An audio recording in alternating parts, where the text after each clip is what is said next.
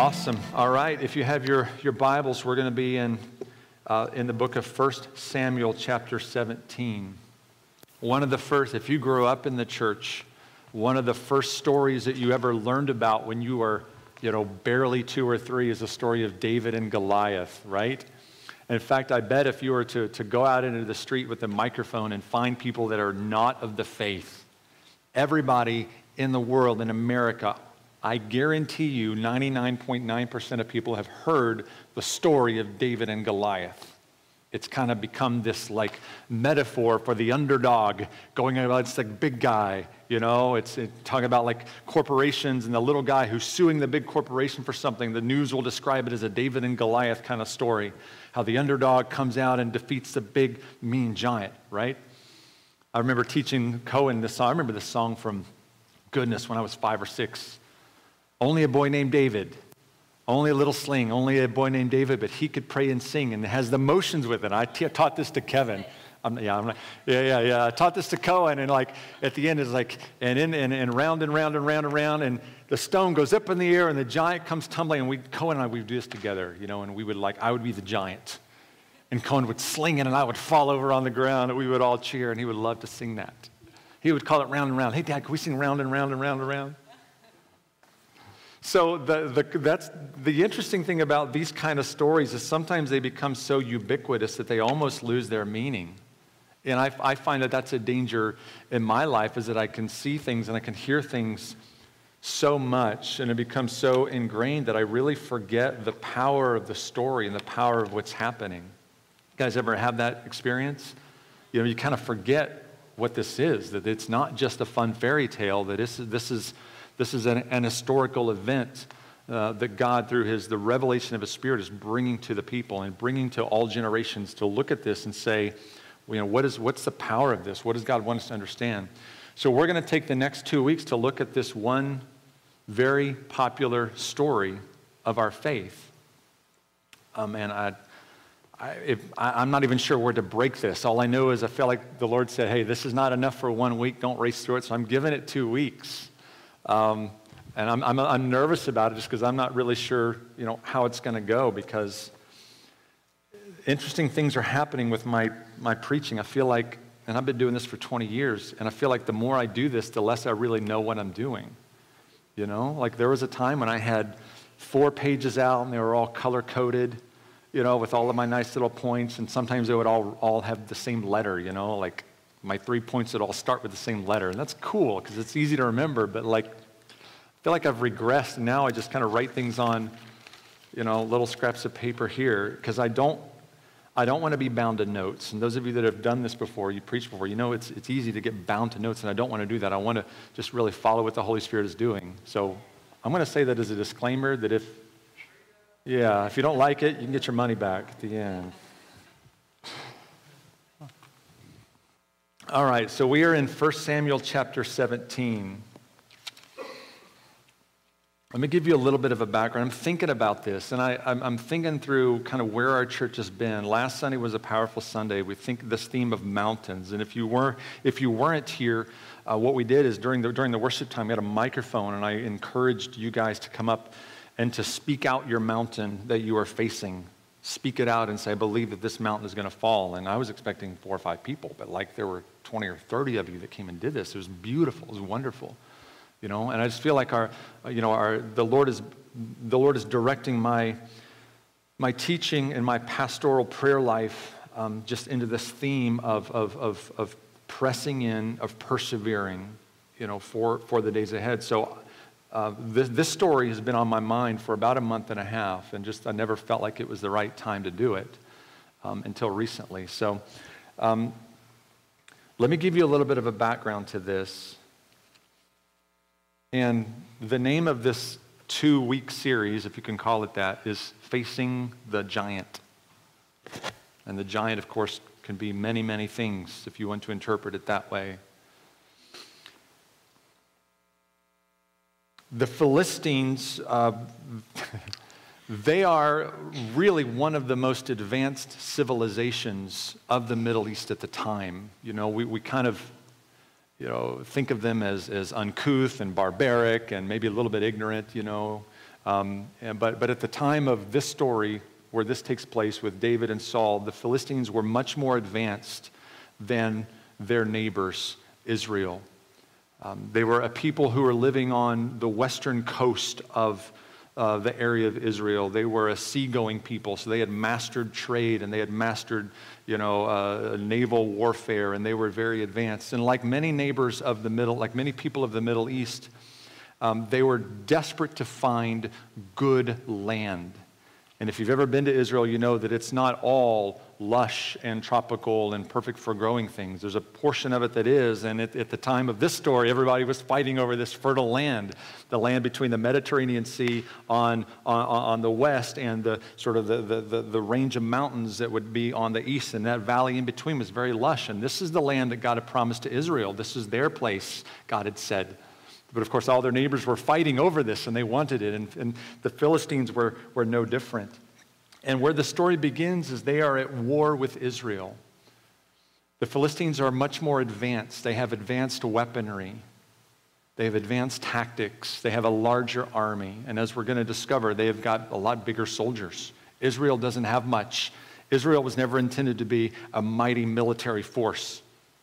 By and large, they're farmers. By and large, they're sheep herders and goat herders who are just trying to establish themselves as God's people.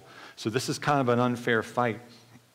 And what the story is going to tell us is that what was common in the day is when two armies are coming together in combat, both would realize, look, we can go head to head and we're going to lose a bunch of people on both sides. And that's not beneficial for any of us. So what if we just select one person from your side and one person from my side? We'll let these two represent our armies and we'll let them go to one-on-one, hand-to-hand combat. And that was sort of a common way in the time to settle these kind of larger military disputes, and it would avoid decimation of armies, And for Israel, this is really a good idea, because for somebody like Israel who was not, they weren't prepared for this. They didn't have, all the weaponry. This is a way that they could potentially avoid a very much a costly and bloody war. So let's just begin reading a little bit here.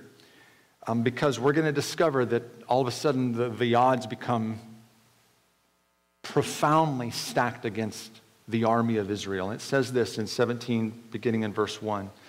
Now the Philistines gathered their armies for battle, and they were gathered at Soka, which belongs to Judah, and encamped between Soka and Azekah in Ephes Damim. Those things may not mean anything to you, but it's some geographical references to establish this as history. And Saul is the king, and the men of Israel were gathered and encamped in the valley of Elah, and drew up in line of battle against the Philistines. And the Philistines stood on the mountain on one side, and Israel stood on the mountain on the other side, with the valley between them. So Israel is over here on one side, the Philistine army is over here on the other, and in the middle is the valley of Elah, where the battleground is going to commence. And let me read, in verse 4 says this. So they're expecting, the text doesn't say that, but it's likely that they're expecting the same kind of one-on-one representative conflict to happen. Israel as a whole is not expecting everybody to have to go and fight. They possibly have selected their number one champion, and they're waiting for the Philistines to send out their champion. And these two champions are going to come and fight, and the winner of that likely will determine the outcome of the larger conflict. But it says this in verse 4, and there came out from the camp of the Philistines a champion named Goliath of Gath, whose height was 6 cubits and a span. Some of you might have a text that says 9 cubits, or some of your translations may have interpreted this. There's two different things it could have been. But the idea is that he was somewhere between 6'9" and 9 feet tall. And we'll talk a little bit about him in a minute. But it says this: he had a helmet of bronze on his head and was armed with a coat of mail. And the weight of the coat was 5,000 shekels of bronze. And he had bronze armor on his legs and a javelin of bronze slung between his shoulders. The shaft of his spear was like a weaver's beam, and his spear's head weighed 600 shekels of iron, roughly 20 pounds. Verse 8, he stood and shouted to the ranks of Israel, "Why have you come out to draw up for battle?" Am I not a Philistine, and are you not servants of Saul? Choose a man for yourself, and let him come down to me. If he is able to fight with me and kill me, then we will be your servants. But if I prevail against him and kill him, then you shall be our servants and serve us." And the Philistine said, "I defy the rank of Israel this day. Give me a man that we may fight together." When Saul and all Israel heard these words of the Philistine, they were dismayed and greatly afraid. Let's pray together, and then we're going to get into the story. So, Father, we thank you for your word. We thank you that you have faithfully recorded the history of your movement in your people so that we could recall your exploits, so that we could recall your power and your goodness. So, Father, our hearts are open to learn from you and to be changed by you. In Jesus' name, amen. You ever have those situations where you know that you're going to have to do something difficult, but when you step into that situation, it's significantly more difficult than you anticipated? In fact, it's to the point of being overwhelming, and you just want to run for it. Have you ever been there? Maybe a job situation, maybe like a conversation with somebody that you know, okay, this is not going to be pleasant, but when you actually engage in it, you realize this is absolutely a nightmare. I'm thinking the same thing is happening here. Because the army of Israel, they're expecting someone to come out, but they're not expecting this. And the Bible tells us a few things about Goliath. He is roughly, I mentioned before, he's roughly somewhere between 6'9" and 9 feet tall. His armor alone is formidable. And we also know that he is from a family of giants. The Hebrew word is Rephaim, and it sort of refers to this race of people, not a race per se, but sort of this family of people with these genetic abnormalities that cause them to be extraordinarily large and extraordinarily tall. And the Bible goes on and tells us that he's got some other people that are of the same. And the Philistines, for some reason, they happen to have these kind of individuals in their army. And we're going to look and we're going to discover this guy named David. And David is the absolute opposite of Goliath. He is the youngest of his family. He has 7 brothers and sisters. His dad, Jesse, had 8 sons, and David is the smallest and the young. Anybody here the youngest in your large family? You know, it's like the youngest, you tend to almost get overlooked. I hope that wasn't the case for you, but sometimes you kind of get forgotten about. You know, like your parents may be gathering everybody together. Oh, where's so-and-so? Where's the littlest? Where's the baby, right? David is the baby. David is the one who sort of gets overlooked and he gets forgotten. He's also the smallest in the family. He's not strong and of large stature. He's not a professional soldier. He is a shepherd by trade, and he serves his father's family by doing that. And we know from the previous chapter that some interesting things have happened in David's life. We know in the previous chapter that out of nowhere, this prophet named Samuel shows up and pours oil on his head and says, "You are the one that God has anointed to be king of this nation." And that's a whole other story. That's a whole other sermon. But that's a powerful thing in itself, because when Saul gets to the family, there's 7 brothers, and everybody's expecting the tallest to get it. And Samuel says, "No, it's not you." And he gets it, "No, it's not you." And after, it's like the Cinderella story, you know, with the shoe. And like, is there anybody else? And Samuel says, "Is there anybody else?" And Jesse says, "Well, I got one more kid, but he's out tending the sheep. You probably don't really want him." And Samuel says, "Bring him in." And he brings him in. And the most insignificant one of the family in a small tribe and a small clan in the tribe, God has said, "You are to be king over my people." That's a huge thing. And sort of a brief moment later, then Saul is tormented by this evil spirit, and the word gets out that there's this young boy who is incredibly gifted at music. And every time this young lad comes and plays, it just brings this calming spirit. So Saul says, "Bring him in," and brings in this young boy named David, who begins to play. And the tormenting spirit leaves Saul, and Saul is so impressed with David that he names him, gives him this honorary title of being his armor bearer, you know. But by the time that 17 rolls around, David is really, he's not of much significance at all. So at this point, these 2 armies are coming head to head, and the champion presented by the Philistines is the guaranteed favorite. And Israel knows this. And Israel is profoundly demoralized. There is no way we will survive this. And they know that their options are pretty limited. They can either fight to the last man, assuming David loses, or assuming Goliath wins and whoever fights him loses. That's a good assumption. If that happens, then we're either going to fight to the last man, we're all going to die in this place, or we're going to be the slaves of the Philistines. Those are our two options. And this is a terribly demoralizing situation to be stuck in. So two questions then begin to emerge. Number one is this: will this kingdom of ours survive? Will God's plan for us survive to see another day? Because right now, the fate of the nation is in question. This is not just a side skirmish. This is a conflict that will determine the future, the survival of the people of God. Will this nation survive? And the second question is, what kind of leadership is going to be required? What kind of king is going to be required? So I want to pause that, and I want to now look at my own circumstances. I want to look at the giants that I faced in my life and the things that I have felt were impossible. And maybe I may be wrong, I may be alone in this, but I have faced things that have caused me to say, is this the end of God's plan for me? Anybody been there?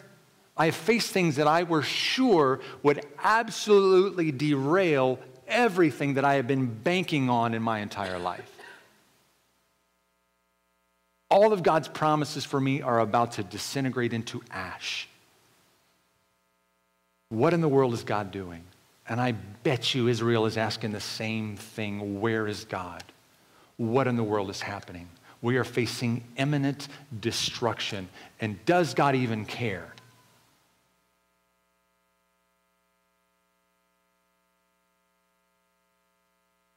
So I'm reading through this, and I sense what the Spirit was saying was that besides the physical giant before them, there were other giants in the spiritual realm that they were having to face up to and to own up to.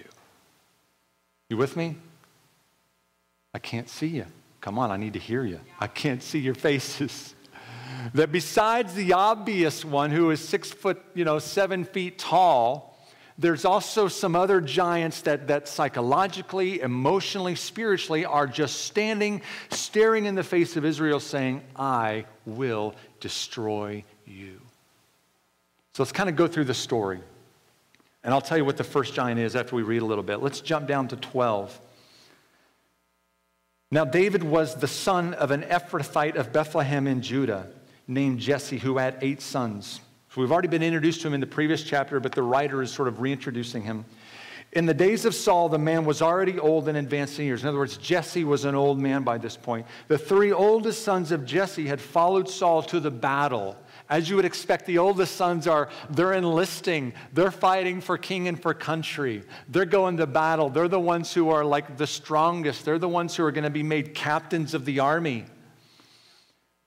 The names of his 3 sons who went to the battle were Eliab, the firstborn, next to him Abinadab, and the third Shammah.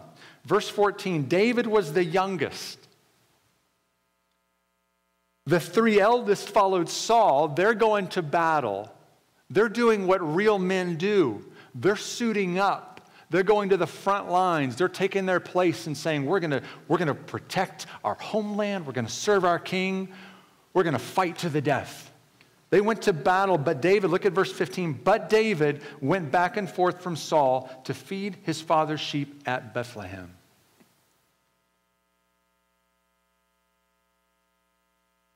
I think this first giant is a giant of unfulfilled promises. But David went back.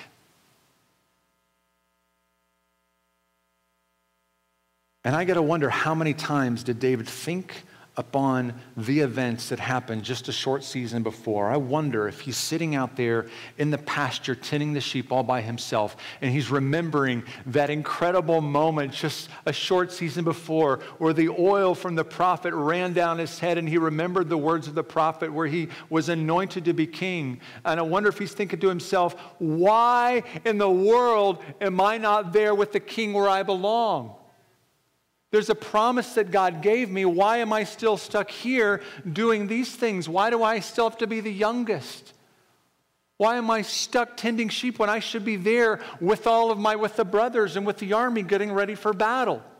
The Bible says he goes back and forth. Saul needs him, so he comes and he comforts Saul, but then he has to turn around and go home. Why? Because he's got obligations at home.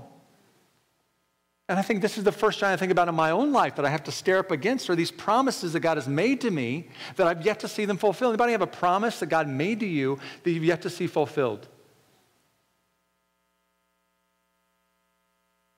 And it's staring back at him, and it's taunting him and saying, God has forgotten.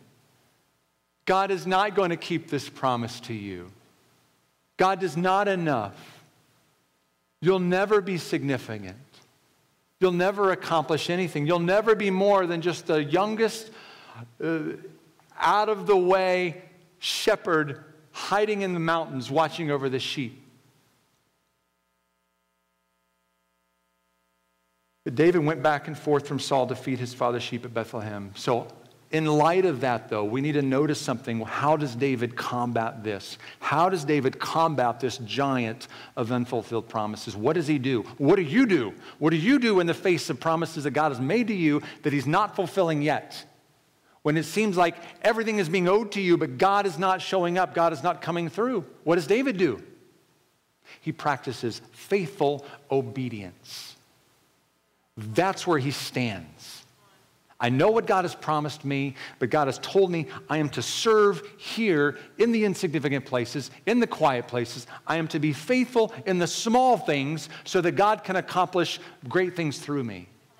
And I tell you what, this is a lesson that I'm 42 years old. And this is a lesson I'm still having to learn season after season. If I want to be fruitful in the big, I need to be faithful in the small. And this is where David is making his stand. He knows that he's promised something. He knows that God is anointed for something big. He knows that big things are in store, but I don't know when they're going to materialize. In the meantime, I am faithful and I'm obeying where God has called me to be. That's a hard thing. That's a hard place to be. Let me tell you, whatever God has promised you, don't get ahead of God. He has not forgotten his promises. Every single one of them are yes and amen to you. He is not changing his mind because of you. If he has promised good things to you and you're walking in faithfulness to him, then stay the course. Be faithful in the small things. There's another giant that they're looking at. Jump into verse 16. For 40 days the Philistine came forward and took his stand morning and evening.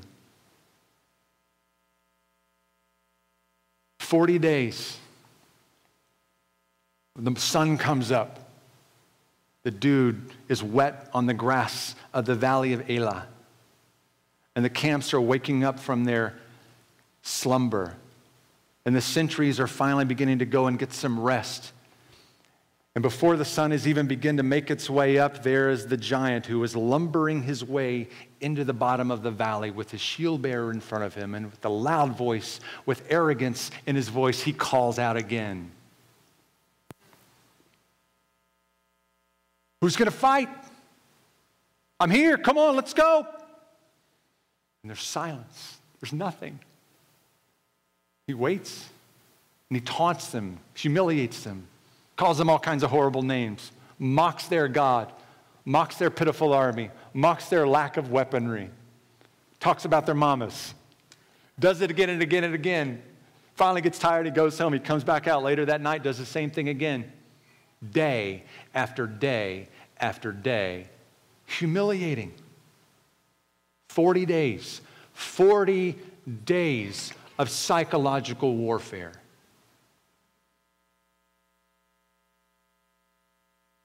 And this is a giant of demoralizing circumstances.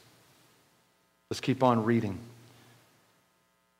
Jesse said to David his son, take for your brothers an ephah of this parched grain and these 10 loaves and carry them quickly to the camp to your brothers. Also take these 10 cheeses to the commander of their thousands. See if your brothers are well and bring some token of them. Now Saul and they and all the men of Israel were in the valley of Elah fighting with the Philistines. So maybe some little skirmishes going on, but nothing of consequence. Verse 20, David rose early in the morning and left the sheep with the keeper and took the provisions and went as Jesse had commanded them. As he came to the encampment, as the host was going out to the battle line, shouting the war cry, and Israel and the Philistines drew up for battle, army against army. And David left the things in charge of the keeper of the baggage and ran to the ranks and went and greeted his brothers. As he talked with them, behold, the champion, the Philistine of Gath, Goliath by name, came out of the ranks of the Philistines and spoke the same words as before, and David heard them. Verse 24, all the men of Israel, when they saw the man, fled from him and were much afraid. So David is now seeing with his own eyes the situation. Maybe he's been back home. Maybe he's been only hearing things, secondhand. But all of a sudden he is there and he realizes the gravity of this, and he hears these words for the first time, and he sees this giant in front of him for the first time, and he knows this is not a good situation. And those around him are demoralized. 40 days of this, 40 days of psychological oppression. 40 days of taunting, 40 days of humiliation. We're at a stalemate. We have got to face this giant. Somebody has to go. There's no other way around this. We're not going to beat them. We can't run away. We've got to send somebody in to face this giant and just deal with it as it is. In the face of these demoralizing circumstances, look at what David does. Verse 24, all the men of Israel, when they saw the man, fled from him and were much afraid. Verse 25, the men of Israel said, have you seen this man who has come up? Have you seen him? Surely he has come up to defy Israel. And it goes on to say, the king, Saul, will enrich the man who kills him with great riches and give him his daughter and make his father's house free in Israel. And David said to the men who stood by him, what shall be done for the man who kills this Philistine and takes away the reproach of Israel? For who is this uncircumcised Philistine that he should defy the armies of the living God? And the people answered him in the same way. So shall it be done to the man who kills it. So shall it be to the man who kills him. So Saul recognizes, look, I've got to motivate my men. I've got to get my men in action. And he sort of offers this incredible bounty that he likely has no possible hint at all he's ever going to have to carry out. I'm going to give you all the riches. I'm going to let you marry my daughter. I'm going to let you just be the greatest in all the kingdom. Any of my commanders who will go out and face this giant, I want to make you the greatest in the nation. I don't think Saul's expecting it. Who should have led the way? Saul. But he's standing back and he's throwing money at the situation. Somebody else. Who'll do it for us? Who'll do it? And all the men are looking at one another, not me. I want to live to see another day. Look, hey, I've got a wife and kids at home, not me. You do it. Oh, no, I'm not going to do it. Are you kidding? Have you seen that guy? One swipe of his hand is going to break my neck. There's no way. And this kind of talk has been going on day after day after day. And David comes and David says, look, what's the situation? What's the problem? Are you guys going to let him continue to defy God? Are you going to allow him to talk this way? The living God? What's going to be done for the man who kills this Philistine and takes away the reproach? A giant of demoralizing circumstances. In the face of that, David decides the time to act is now. And I'll admit something very freely to you. My tendency is to put off difficult things. Anybody been there? Man, I have avoidant behavior, as a psychologist would say. I want to wait until a more opportune season. I want to wait until I fully understand things. I want to wait until I really feel better about something before I have to do a difficult thing.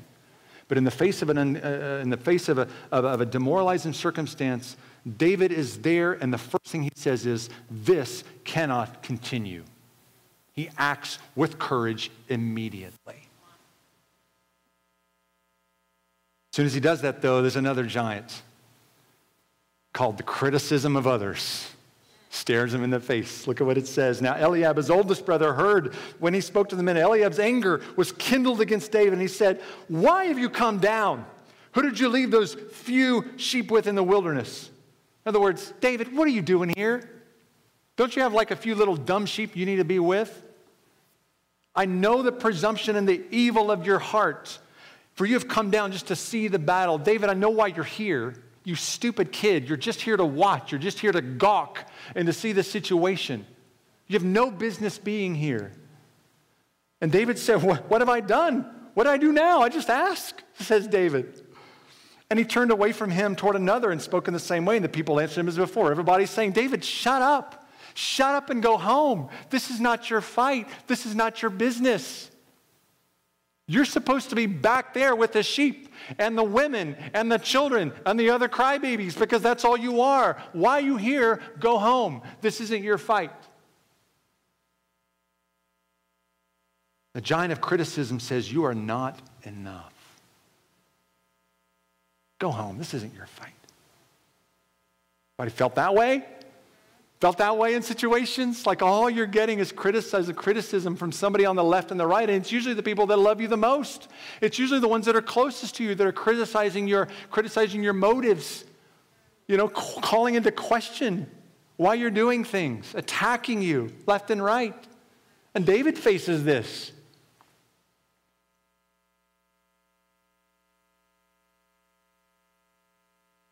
It gets even more of it. When the words that David spoke were heard, they repeated him before Saul. Saul, listen, Saul, you've got to shut this kid up. Listen, we know he's a good guitarist. We know he plays good music. We know you really like his tunes. All right? We know you made him the honorary armor bearer, but you got to shut him up because he won't quit going around asking people these questions. He won't quit going around telling us to somebody's got to fight him. Saul says, okay, bring him in. David said to Saul, let no man's heart fail because of him. Your servant, me, I'll go and fight the giant. I'll go and fight the Philistine. And Saul said to David, probably laughing under his breath, he says, you're not able to go against this Philistine to fight with him, for you are but a youth, and he has been a man of war from his youth. David, you're like 15 years old. This giant has been fighting longer than you've been alive. He has killed more men than you can count on both hands and feet. You can't do this. This is a suicide mission, son. Go home. I appreciate how excited you are. I appreciate your zeal for the kingdom. That's awesome, but let's be realistic. But David said to Saul, your servant used to keep sheep for his father. There's something powerful in this. Remember the first one, unfulfilled promises. What does David do? Faithful in the small. This is the small. Your servant, I, used to keep sheep for my father. And when there came a lion or a bear and took a lamb from the flock, I went after him and struck him and delivered it out of his mouth. And if he arose against me, I didn't run away. I didn't call for dad. I didn't call for my brothers. Look at what I did. I caught him by his beard and struck him and killed him. In other words, look, these lions would come up and they would take a little yearling and they would be carrying him off, and I would chase after that lion and I would pull that yearling out of his mouth, and if he turned on me, I would grab him by the head and I would punch him in the face until he stopped breathing. That's what I would do. That was my faithful in the small. And he says this, your servant has struck down both lions and bears, and this uncircumcised Philistine shall be like one of them. For he has defied the armies of the living God. Saul, don't you care? King, don't you care that he has defied your army? Let me do something about it. He's just like a bully. He's just like a lion. He's just like a bear coming after your sheep. You're the shepherd. What are you going to do? Let me do it. Because that's what kings do.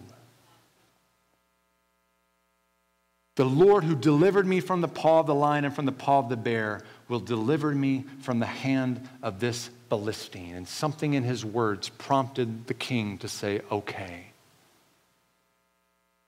I don't know if Saul really believed him, or maybe he was just tired of it and said, fine, go kill yourself.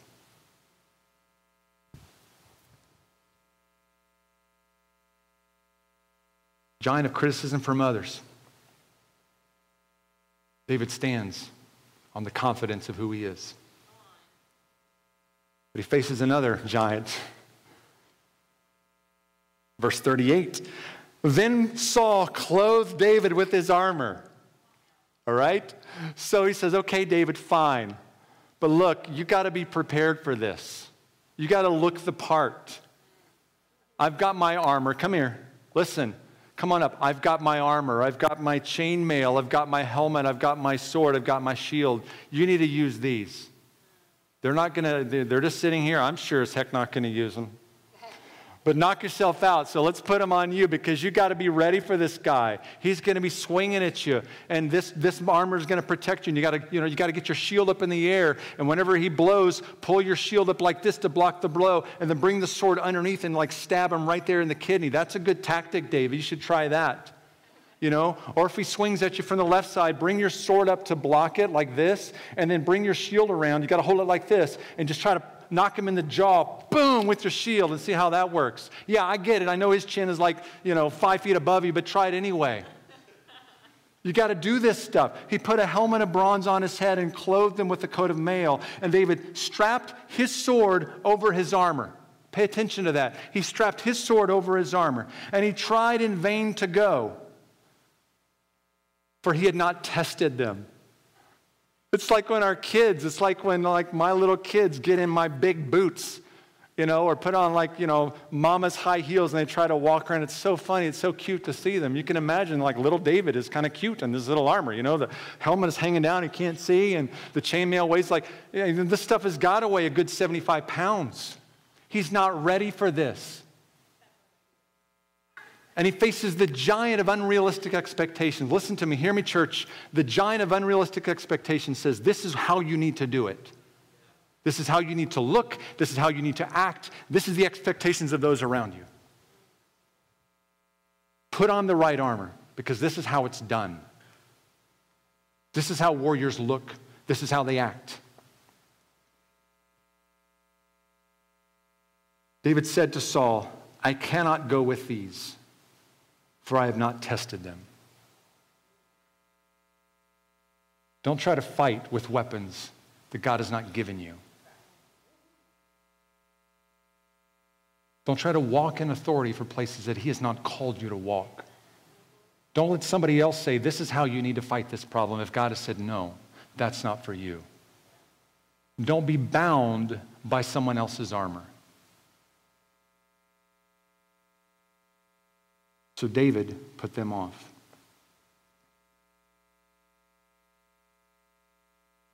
He took his staff in his hand and chose 5 smooth stones from the brook and put them in his shepherd's pouch. Takes the armor off, says, this is not for me. Look, I know my head is going to be exposed. Clunk. Pulls off the chainmail. Look, I know my arms and my chest and my torso are going to be vulnerable, but I can't do this. Chunk. Takes off the leg things. Look, I know my legs are going to be exposed, but I can't do this. Look, this is who I am. I'm not a professional soldier. I'm a shepherd.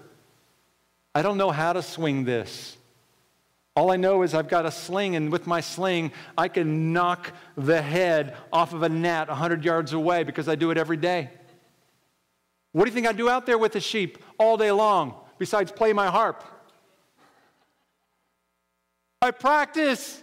I get my sling and I practice things. And every once in a while there's an animal that comes up and I'm going to take that animal out before he gets within 100 yards of my sheep. Yeah. That's what I've got. And it says that he picks up 5 smooth stones. How many of you, honest assessment, how many of you all growing up have ever asked, why did he pick up 5 stones? Maybe you didn't. I always did. And how many of you assumed it's just because, look, if I miss, I got 4 more. Don't lie. Come on. Anybody? You guys are lying to me. You know you're lying. You pick up 5 in case you miss. You got 4 more chances, right? When you go deer hunting, do you just take 1 round in your rifle? No. Why? Because you're going to miss. You take a box of these things, or in Keegan's case, you have like a case of them, right? Whenever you go. Just kidding. Wherever you are, I'm just kidding. Remember what I told you about Goliath and his family tree? The Bible tells us by name there were 4 more in his lineage in the Philistines. I can't help believe that when David bent down, this is for Goliath, this is for his brother, and this is for his other brother, and this is for his other 2 brothers right here. Because when one goes down, I bet the other 4 are going to come, and I'm going to be ready for them. He was not afraid he would miss.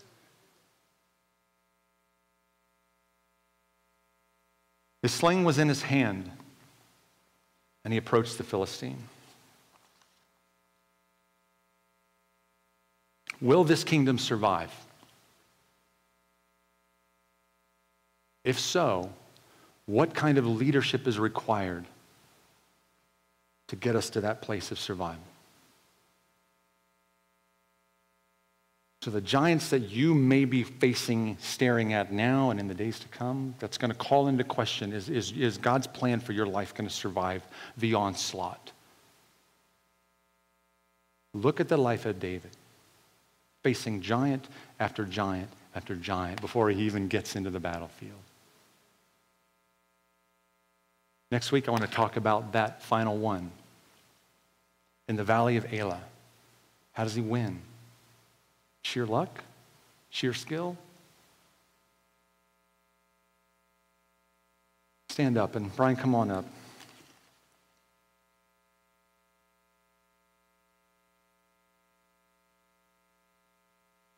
If you have unfulfilled promises, church, be faithful.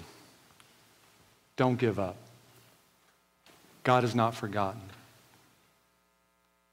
Even if the oil of anointing is dried on you, and the fanfare is done, and you're back in the pasture tending sheep just like you were before, don't give up. Because it's your faithfulness in that season right there that's preparing you for the valley that's just in front of you. You're facing a giant of demoralizing circumstances. Maybe it's a financial thing. Maybe it's a health issue. Maybe it's a relationship issue. Maybe it's a job issue. Don't wait another 40 days to act if God has told you to act. It only gets harder.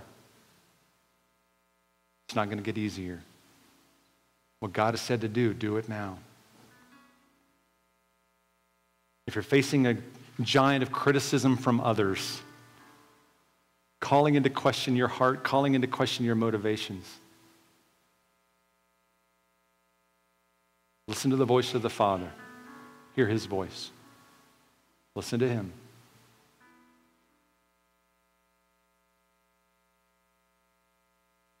Facing a giant of unrealistic expectations, take the armor off. Put it down. That's not who God has called you to be. That's not what he equips you with.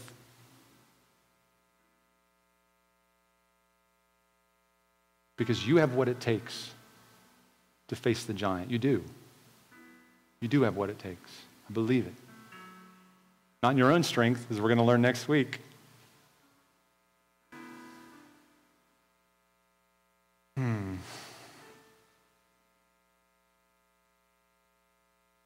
Meg, will you pull some prayer people up to the front? We're going to do some ministry time and some prayer here. Let me give you this challenge. Let me give you this invitation. You know, I know we've gone a little bit long. I thank you for your patience in this, but we're going to wrap up with some ministry time. Let me give you this challenge, though, that the giants in life are inevitable. But there's a champion who is offering to stand by your side. His name is Jesus Christ. If you've never aligned yourself with him in faith, this is a great day to do it. It's a great day to do it. It's a great day to say, God, I need you on my side. We'd love to pray with you towards that end. Whenever we begin to sing, I'd love to pray with you and talk to you about what that means. If you feel alone, if you feel like, I just can't face these giants in my life alone, I need a champion with me. We'll talk to you about that. We'll pray with you about that.